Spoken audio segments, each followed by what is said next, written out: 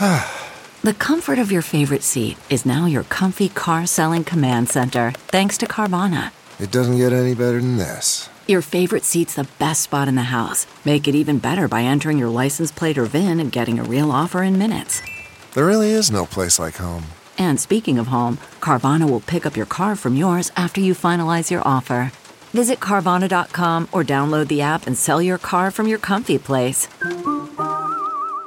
CarMax is putting peace of mind back in car shopping by putting you in the driver's seat to find a ride that's right for you. Because at CarMax, we believe you shouldn't just settle for a car. You should love your car. That's why every car we sell is CarMax certified quality, so you can be sure with upfront pricing that's the same for every customer. So don't settle. Find love at first drive and start shopping now at CarMax.com.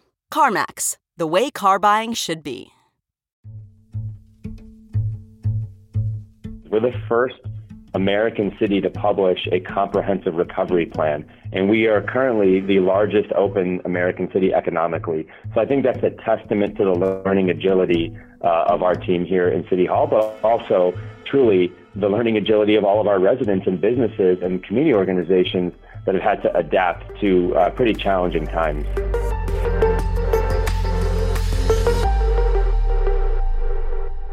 Hi, everybody. I'm Fran Spielman.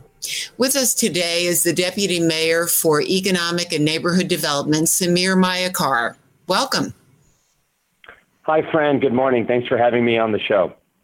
Thanks for doing this. Chicago has already endured 2 devastating rounds of looting this summer that started in downtown and River North and spilled out into the South and West Side neighborhoods. When the grand jury in Louisville decided not to charge any of the 3 officers involved for the shooting death of Breonna Taylor and charged only one of them with reckless endangerment of Taylor's neighbors, there was real concern that it might happen again in Chicago. How did it go last night? Well, Fran, first, I want to say that, Mayor Lightfoot's deeply troubled by the fact that there appear to be 2 different systems of justice in this country. And so she called for a citywide moment of silence last night at 7:00 to really remember Breonna Taylor and make sure that we're all saying her name. And last night throughout the city, you saw peaceful protesters expressing their First Amendment rights. And that happened throughout all parts of the city, and there were no major incidents, outside of that activity. So it was a very peaceful night where the citizens of Chicago and our residents were remembering the memory of Breonna Taylor. And thank God for that. The mayor once again used hundreds of city snowplows and heavy trucks to protect the neighborhood commercial corridors. As she has done since the first round of looting happened. How long might that be necessary, do you think? Will it continue through the weekend even? Well, I think it's important to step back and realize that we've certainly learned a lot since the events of the end of May and early June. And we have a new level of preparedness in Chicago that really recognizes the threat from the pandemic. The pandemic has led to a reduced amount of vehicular traffic and pedestrian traffic, and that poses new types of security vulnerabilities. And so under the leadership of Mayor Lightfoot and Superintendent Brown, there was a 5-point plan announced that involved more agile deployment of resources, increased engagement with community and businesses, enhanced use of technology, and an integrated and faster approach to geographic lockdowns. So that's what you're referring to, is when we have intelligence that there could be a potential uprising or a threat that could lead to potential looting, we deploy our assets throughout the neighborhoods to be at the ready, because that's what we've learned from the events of the end of May. And so the city stands ready, and we have different levels of preparedness, and we communicate that with residents and business owners alike to make sure that we are recognizing any potential threats. So I guess that continues through the weekend at least, right? Well, what I can say, Fran, is that we are going to keep monitoring activity, both in terms of just the level of protest activity throughout the city, and certainly what's happening in the national context is important to recognize as well. So you probably heard the mayor say this quite a bit, but we are going to be on heightened alert, from now going until the election and the aftermath of the election as well. So what's key here is that we have the ability to turn on these resources very nimbly, to respond to any types of activity we see on social media. I'll bet when you agreed to join Mayor Lightfoot's administration, you had no idea that you would see Chicago through a teacher strike, a historic budget crisis, a pandemic that has created extraordinary hardship, an even bigger budget crisis, and civil unrest triggered by the death of George Floyd. What are your thoughts on this last unbelievably tumultuous year? Well, it's certainly been a difficult year for the country and a difficult year for the city, given the unprecedented challenges that we face due to the pandemic. And, when you really think about it, you have a 100-year pandemic stacked on top of a 75-year economic crisis, which is where I spent a lot of my time thinking about, stacked on top of a 50-year level of civil unrest. And so what I've learned, at least personally, I came to Mayor Lightfoot's team after running my own business that I started. And one of the keys in entrepreneurship is learning agility.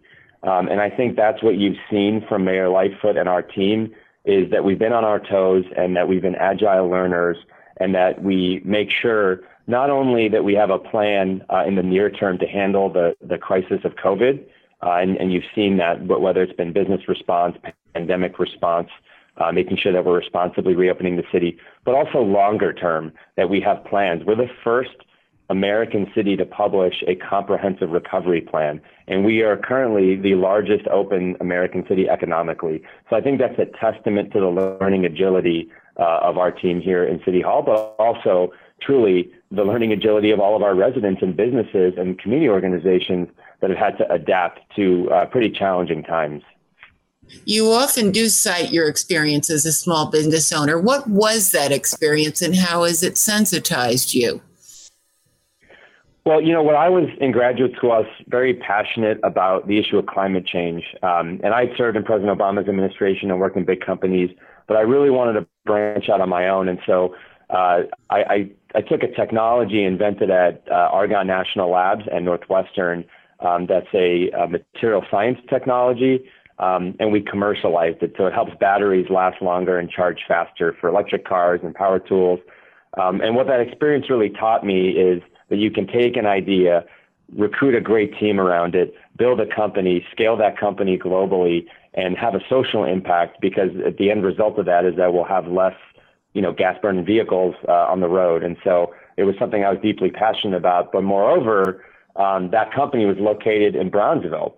And so that's really where I got so interested in the vibrancy of our neighborhoods. And one of the reasons why I was a really early supporter of Mayor Lightfoot when she decided to run for mayor. You've been very much involved in the mayor's decision-making during the pandemic on how and when to reopen the Chicago economy. You and she have compared it to slowly turning a dimmer switch, not turning on the lights all at once. Restaurants and bars are now allowed to open at 25% capacity, and they're making up the difference, or trying to at least a little bit, outside. But the cold weather is coming. It's like a sword hanging over the heads of restaurant and bar owners. How quickly might you turn the dimmer switch again to increase capacity? Well, we've really been measured in how we reopen the economy, to your point, that analogy of a dimmer switch. And one of the reasons why Chicago is the largest open city in America is because of how we've handled the pandemic and how we've gradually reopened the economy. We've learned certainly from other cities. So there was a West Coast city that went from kind of being on complete shelter in place to opening things up to 60%. And they had to immediately go and lock everything down again. And so what we've been able to do through our Protecting Chicago framework is go through different phases in a very methodical way and measured way that's informed by the health metrics so that we can gradually turn up that dimmer switch. So currently, you're right that we're exactly at that 25% mark for most businesses and 50% for things like essential retail. And what Dr. Arwady would tell you is she's looking for stability or decreasing numbers when it comes to daily cases, hospitalizations, positivity rates, and certainly where we're seeing the best amount of progress since March or April is our hospital system capacity, testing capacity. Those remain in a very good place. So we're in particular paying attention to daily case rates and the percent positivity of testing. And as we see more stability there, we'll be able to hopefully continue to turn up that dimmer switch, maybe not to 50%, but we hope to get close. And it's really going to be informed by what the data tells us. When and to how much? Maybe not to 50, but to what? Somewhere between 25 and 50%. And in terms of when, we'll make sure to share that news as we have it. But what I can say is that our EPI team is looking at the numbers every single day. And we certainly have heard from the business community about the concerns about, the fact that they can't do as much business outdoors. That's one of the reasons why we launched our winter dining challenge.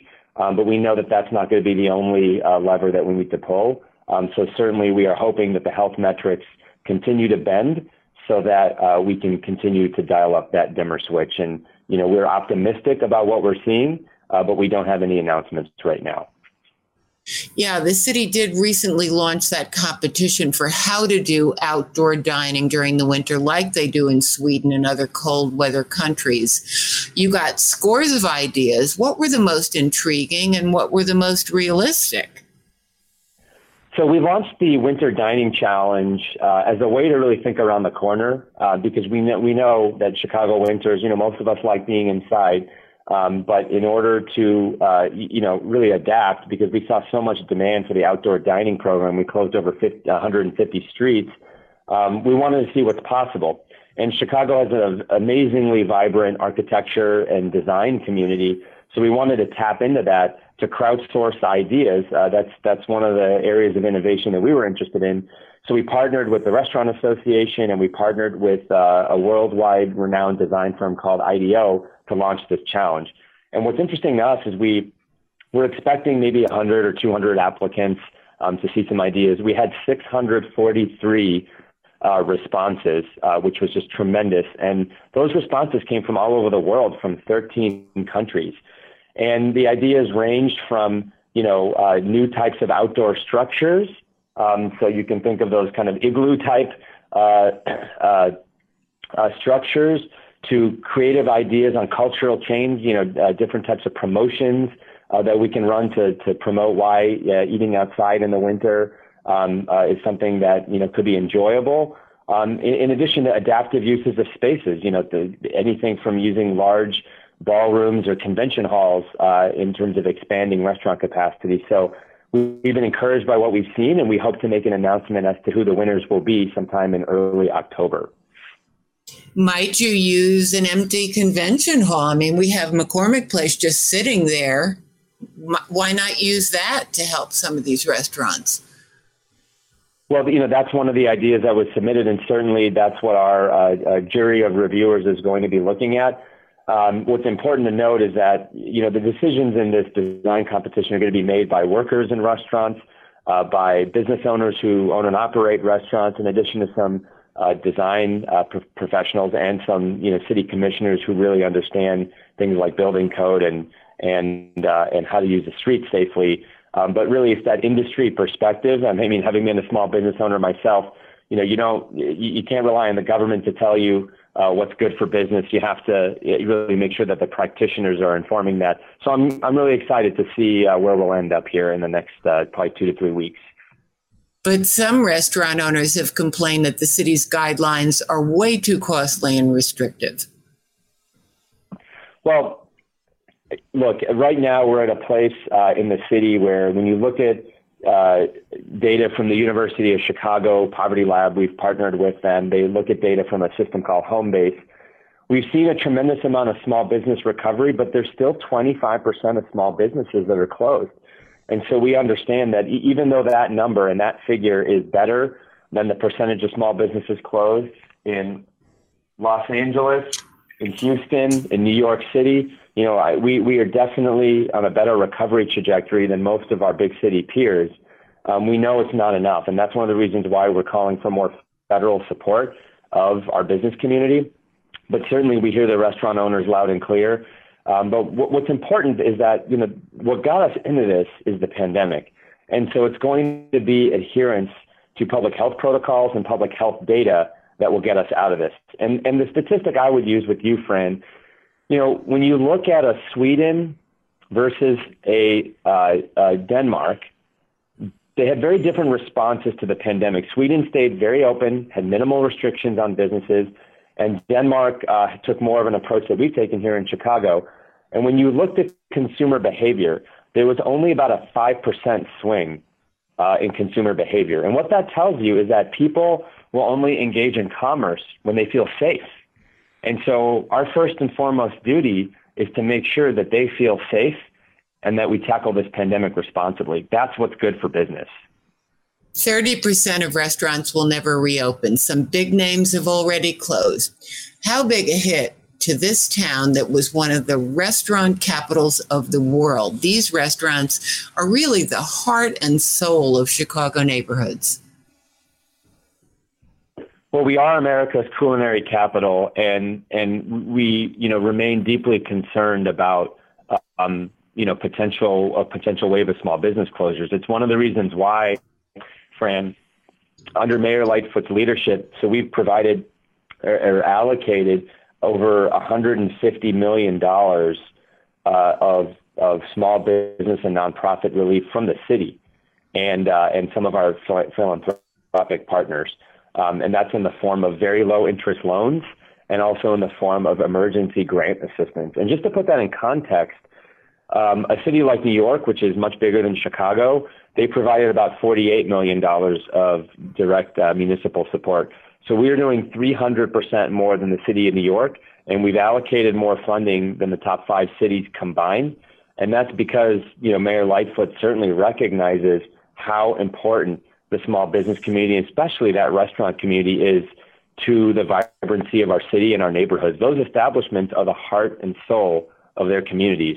And so we know that we are certainly stepping up to the plate to allocate as much funding as we can, but we know it's not going to be enough right now. And that's why we are really lobbying Washington hard to provide more relief. Just to put that in context, in the Chicagoland area, there was about $4 billion of PPP relief that was provided, and that helped tens of thousands of businesses. But the city program that we've stood up has really filled in the cracks for those businesses that don't have stable lending relationships and couldn't tap into that PPP program. 30% of African-American-owned small businesses have stable lending relationships. So that means 70% of them most likely weren't tapping into many of those federal programs, and that's why the city stepped in with our own programs to the tune of about $150 million. A few weeks ago, you and Sam Skinner, both of you prime movers behind the roadmap to economic recovery that the mayor released in early July, appeared together virtually, of course, before the City Club. You both said that you thought Chicago was poised for a comeback from the pandemic because of spending growth it's already seen and also because of the careful management of the reopening. What makes you so sure that Chicago is coming roaring back from all this? Well, we have to be informed in a pretty data-driven way. So let me give you just some statistics that might clarify this in terms of recovery. So, I think the first, let's separate this into a few buckets, right? So the first bucket is how we've handled the pandemic.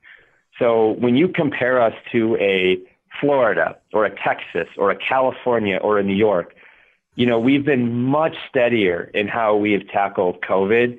And we just haven't had those tremendous spikes where you've had to immediately go and shut things down again, or where you've seen a huge resurgence in cases. So, Illinois and Chicago has remained fairly steady, especially in the city of Chicago. And that's the most important thing, the recovery, is just, having a steady trajectory so that there's a predictable environment. Secondly, you have to look at consumer spending data. So we track very, very closely consumer spending data. And this is something that I get, multiple times a day from our partners in banks. And the data that I'll cite is from Bank of America, but they can track consumer spending as a proxy of credit card and debit card spending data. And we are consistently in the top 1, 2, 3, or 4 cities in terms of consumer spending growth. And that's because of the diversity of our economy, because no one sector of the Chicago economy occupies more than 14% of the economy, but also because we've been very consistent in how we've handled COVID. So when you look at a New York or a Seattle or Los Angeles or San Francisco, they're further down the pack because of more inconsistencies or more industry concentration. And so Chicago has been, really consistent with that growth. And that's a testament also as to why we're one of the most open economies in the country. But also, when you look to longer term recovery, we have a plan that recognizes the need for economic stimulus, for mental health initiatives, and for marketing and business development. And so we have this long-term plan where we're already starting to see some dividends in industries like filming, where we've gone and pitched every film studio and production house in the country very quickly and rapidly, where a lot of those producers said, wow, Chicago's being very proactive. We're glad you're reaching out to us. And actually, we got 3 shows we're interested in filming, and we'd love to bring them to Chicago, so let's have a conversation. So we are not only, looking at the kind of sidewalk in front of us to cautiously take steps to handle COVID, but we're looking over the horizon to make sure that we have a long-term plan. And the analogy I use, I'm a runner. When you look over the horizon when you're jogging, you end up actually going faster and taking bigger strides in the right direction. And I think that's what we've done under the mayor's leadership in terms of both short-term handling COVID, but also longer-term having a pathway to recovery, because that's going to be vital, because we know that COVID is going to change consumer behavior, workplace behavior and norms, and also, how the city needs to respond. What about the future of downtown offices? How long might it take for the downtown workforce to return, or will it ever return to pre-pandemic levels? What if it doesn't? What if work from home becomes a permanent phenomenon? Well, this is certainly on the minds of folks here in City Hall and certainly of the business community with whom we engage on a daily basis. And, what I'll say, so if you look at downtown occupancy, right now, most transit-dependent cities like New York and Chicago are at about 10% of normal capacity. So we are not kind of an aberration from what you see nationally, but it's pretty consistent in that 8 to 10% range in most large cities.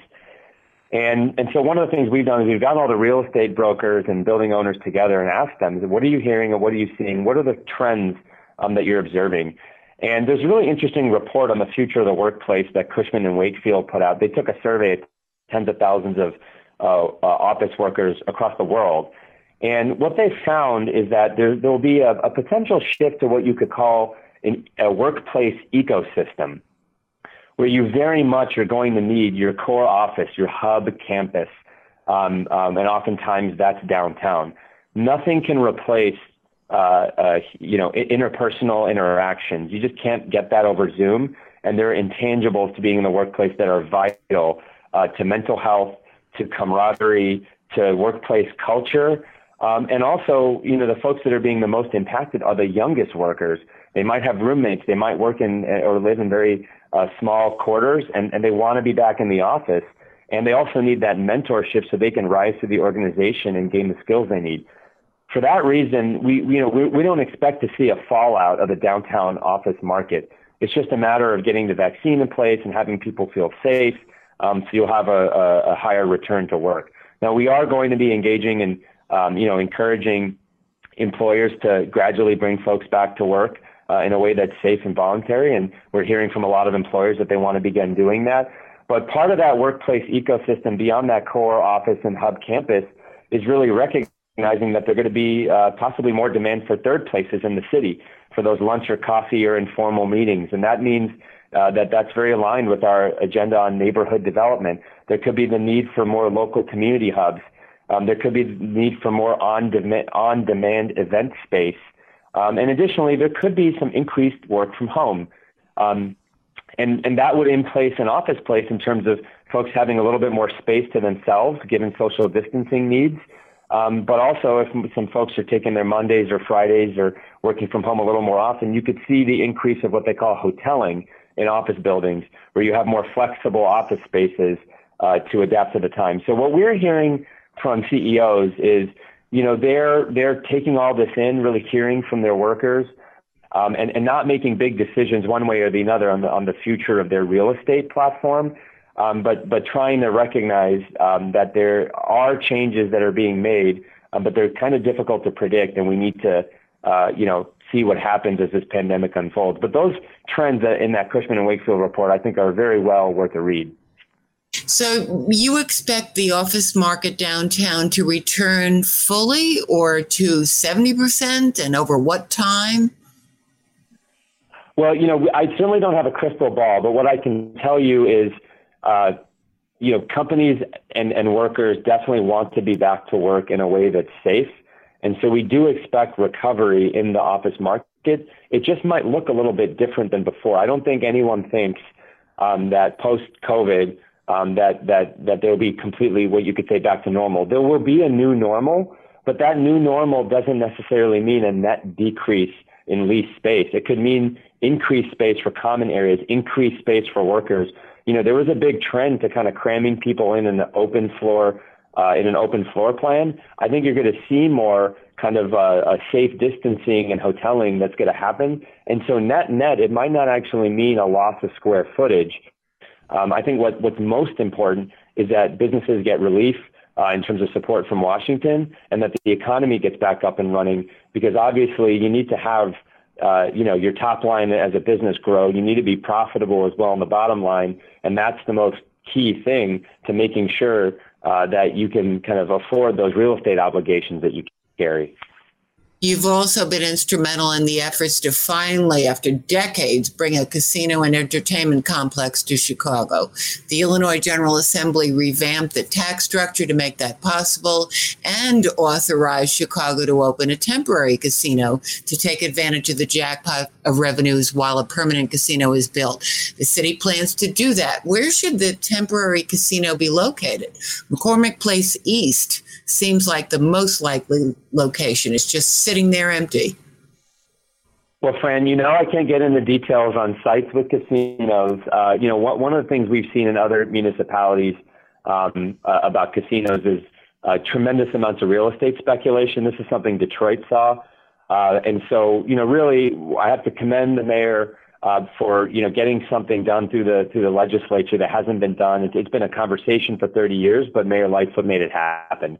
And the casino has the potential to support, $200 to $300 million annually in supporting police and fire pensions, in addition to, the construction of the casino generating what could be thousands of jobs and a significant economic development opportunity.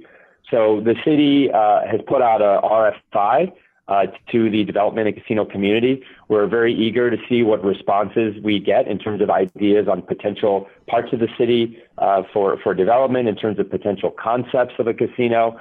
And that will close later this year. And we're excited in terms of the responses that we'll get in terms of making the Chicago casino a reality. Invest Southwest was the mayor's very highest priority before the pandemic made it worse with more empty storefronts. How is that going? Well, Invest Southwest is a program very near and dear to Mayor Lightfoot, and certainly on a personal level to me. It's a program we're tremendously proud of. And just for those of you who might not be aware of it, it's a commitment that the mayor has made to the tune of $750 million of public funding to catalyze neighborhood investment in 10 commercial corridors on the south and the west side. And the goal of this program is to take that $750 million and deploy it in a way that generates a multiplier of private investment, because we know that the business community is vital to economic development throughout our neighborhoods. The government's a very small part of that equation. And, we're very encouraged as to what we've seen. I'd say we're in the mode of Invest Southwest of making sure we're laying down the foundation. We've built an incredible team here. Maurice Cox, our new planning commissioner, is a key element of that team. We have neighborhood roundtables being kicked off with communities throughout those 10 areas. We have a lot of infrastructure that is starting to be built in those areas, a lot of street work and pedestrian safety improvements that have already taken place. And most recently, under Maurice's leadership, we've launched 3 RFPs, one in Auburn Gresham, one in Englewood, and one in Austin on the west side, to put forward city-owned land and a lot of financial resources from the city to encourage private development in very important sites for communities. An old firehouse in Englewood, the Laramie State Bank in Austin, and a vacant plot of land across from a site that won the Chicago Prize in Auburn Gresham. And so we have put out architectural renderings of what those sites could look like, and we're putting in, I think, 40+% of the financing of those projects. And we very much want to see developers from all over the city partner with local community developers to bring us concepts as to how we can make those RFPs and get them to the stage of development. So we'll be starting with C and then rolling those out in each of the corridors, and that's going to be a key initiative as well. But Invest Southwest, I should mention, isn't just about corridors. It's also about the housing around those corridors and building more housing and creating jobs as well, in addition to programming in arts and culture. So pre-COVID, we had a lot of plans to get a significant amount of arts and culture programming moving. Now, that's obviously been on hold due to safety concerns, but you're going to see more murals, really innovative lighting, and a tremendous amount of transformation of the physical realm in neighborhoods, which is core to what Mayor Lightfoot believes in terms of that investment south of Roosevelt Road and west of Ashland. Before we go, let's do a lightning round of a couple of quick topics. The convention business. How are you going to bring it back? How long might it take? So, McCormick Place has seen a significant amount of cancellations. It is a crown jewel in the Chicago economy. It's the largest convention center in North America. And so we are working with the team at McCormick Place to make sure that we are not only, retaining future conventions for post-pandemic, but also that we're adapting to what we would call the unconventional convention. You're seeing a lot of hybridization going on with conventions where you have kind of production studios, some virtual elements taking place. And so we are doing a lot of work to really adapt to the times in the spirit of learning agility that I talked about earlier, to making sure that McCormick Place will recover, obviously, in a COVID-informed way, and that the future of conventions and the pace that will be set there will be set by our great team at McCormick Place. O'Hare expansion, $8.7 billion. Sam Skinner said, he was a U.S. Transportation Secretary. He said that the airlines are facing the biggest challenge in their history, even bigger than 9/11. How do you go forward with the same timetable and the same money when the airlines are reeling? Well, we and Mayor Lightfoot certainly has engaged with the CEOs of all the major carriers, and everyone is committed to O'Hare modernization. Large public infrastructure projects are key to economic recovery, but also we know that one day this pandemic will be over. People will be ready to travel. And certainly when you look at the airline projections, they'll be back. And O'Hare is really key in terms of economic activity in Chicago, and that's why we're so committed to that modernization program and what it means for the future of our economy.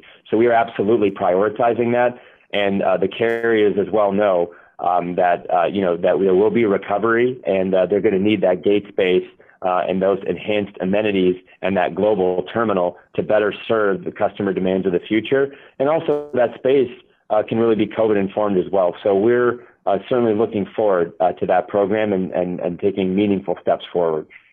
But bid documents show it could maybe not be the same timetable.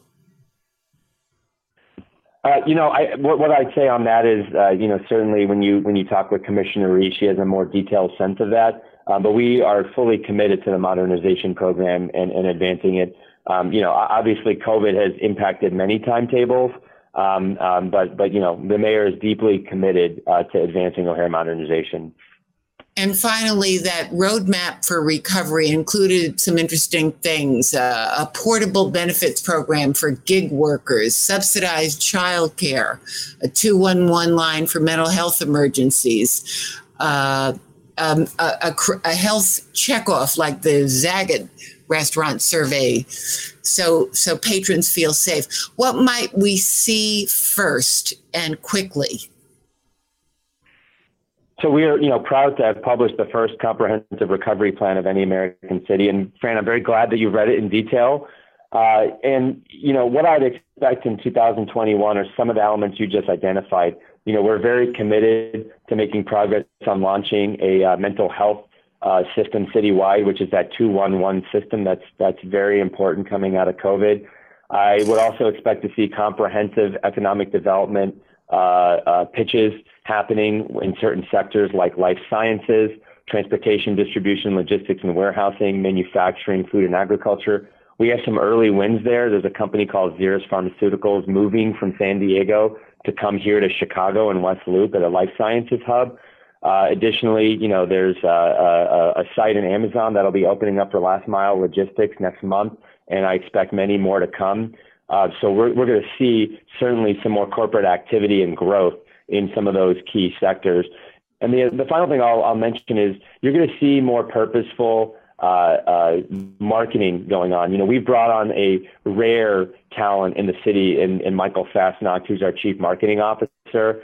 And, we have big plans on how to market Chicago, both to our own residents, but also to talent who's looking to maybe leave the coast and come back to the Midwest if they have roots here. In addition to tourists, both globally and domestically. So 2021 will also be a year of branding Chicago. You want to share a slogan? You know what? I will leave that to Michael because that is not my forte. But I am really encouraged by the work that team is doing in a way that's incredibly informed by the community, and it's going to be a significant engagement process before we roll out any initiative like that in 2021.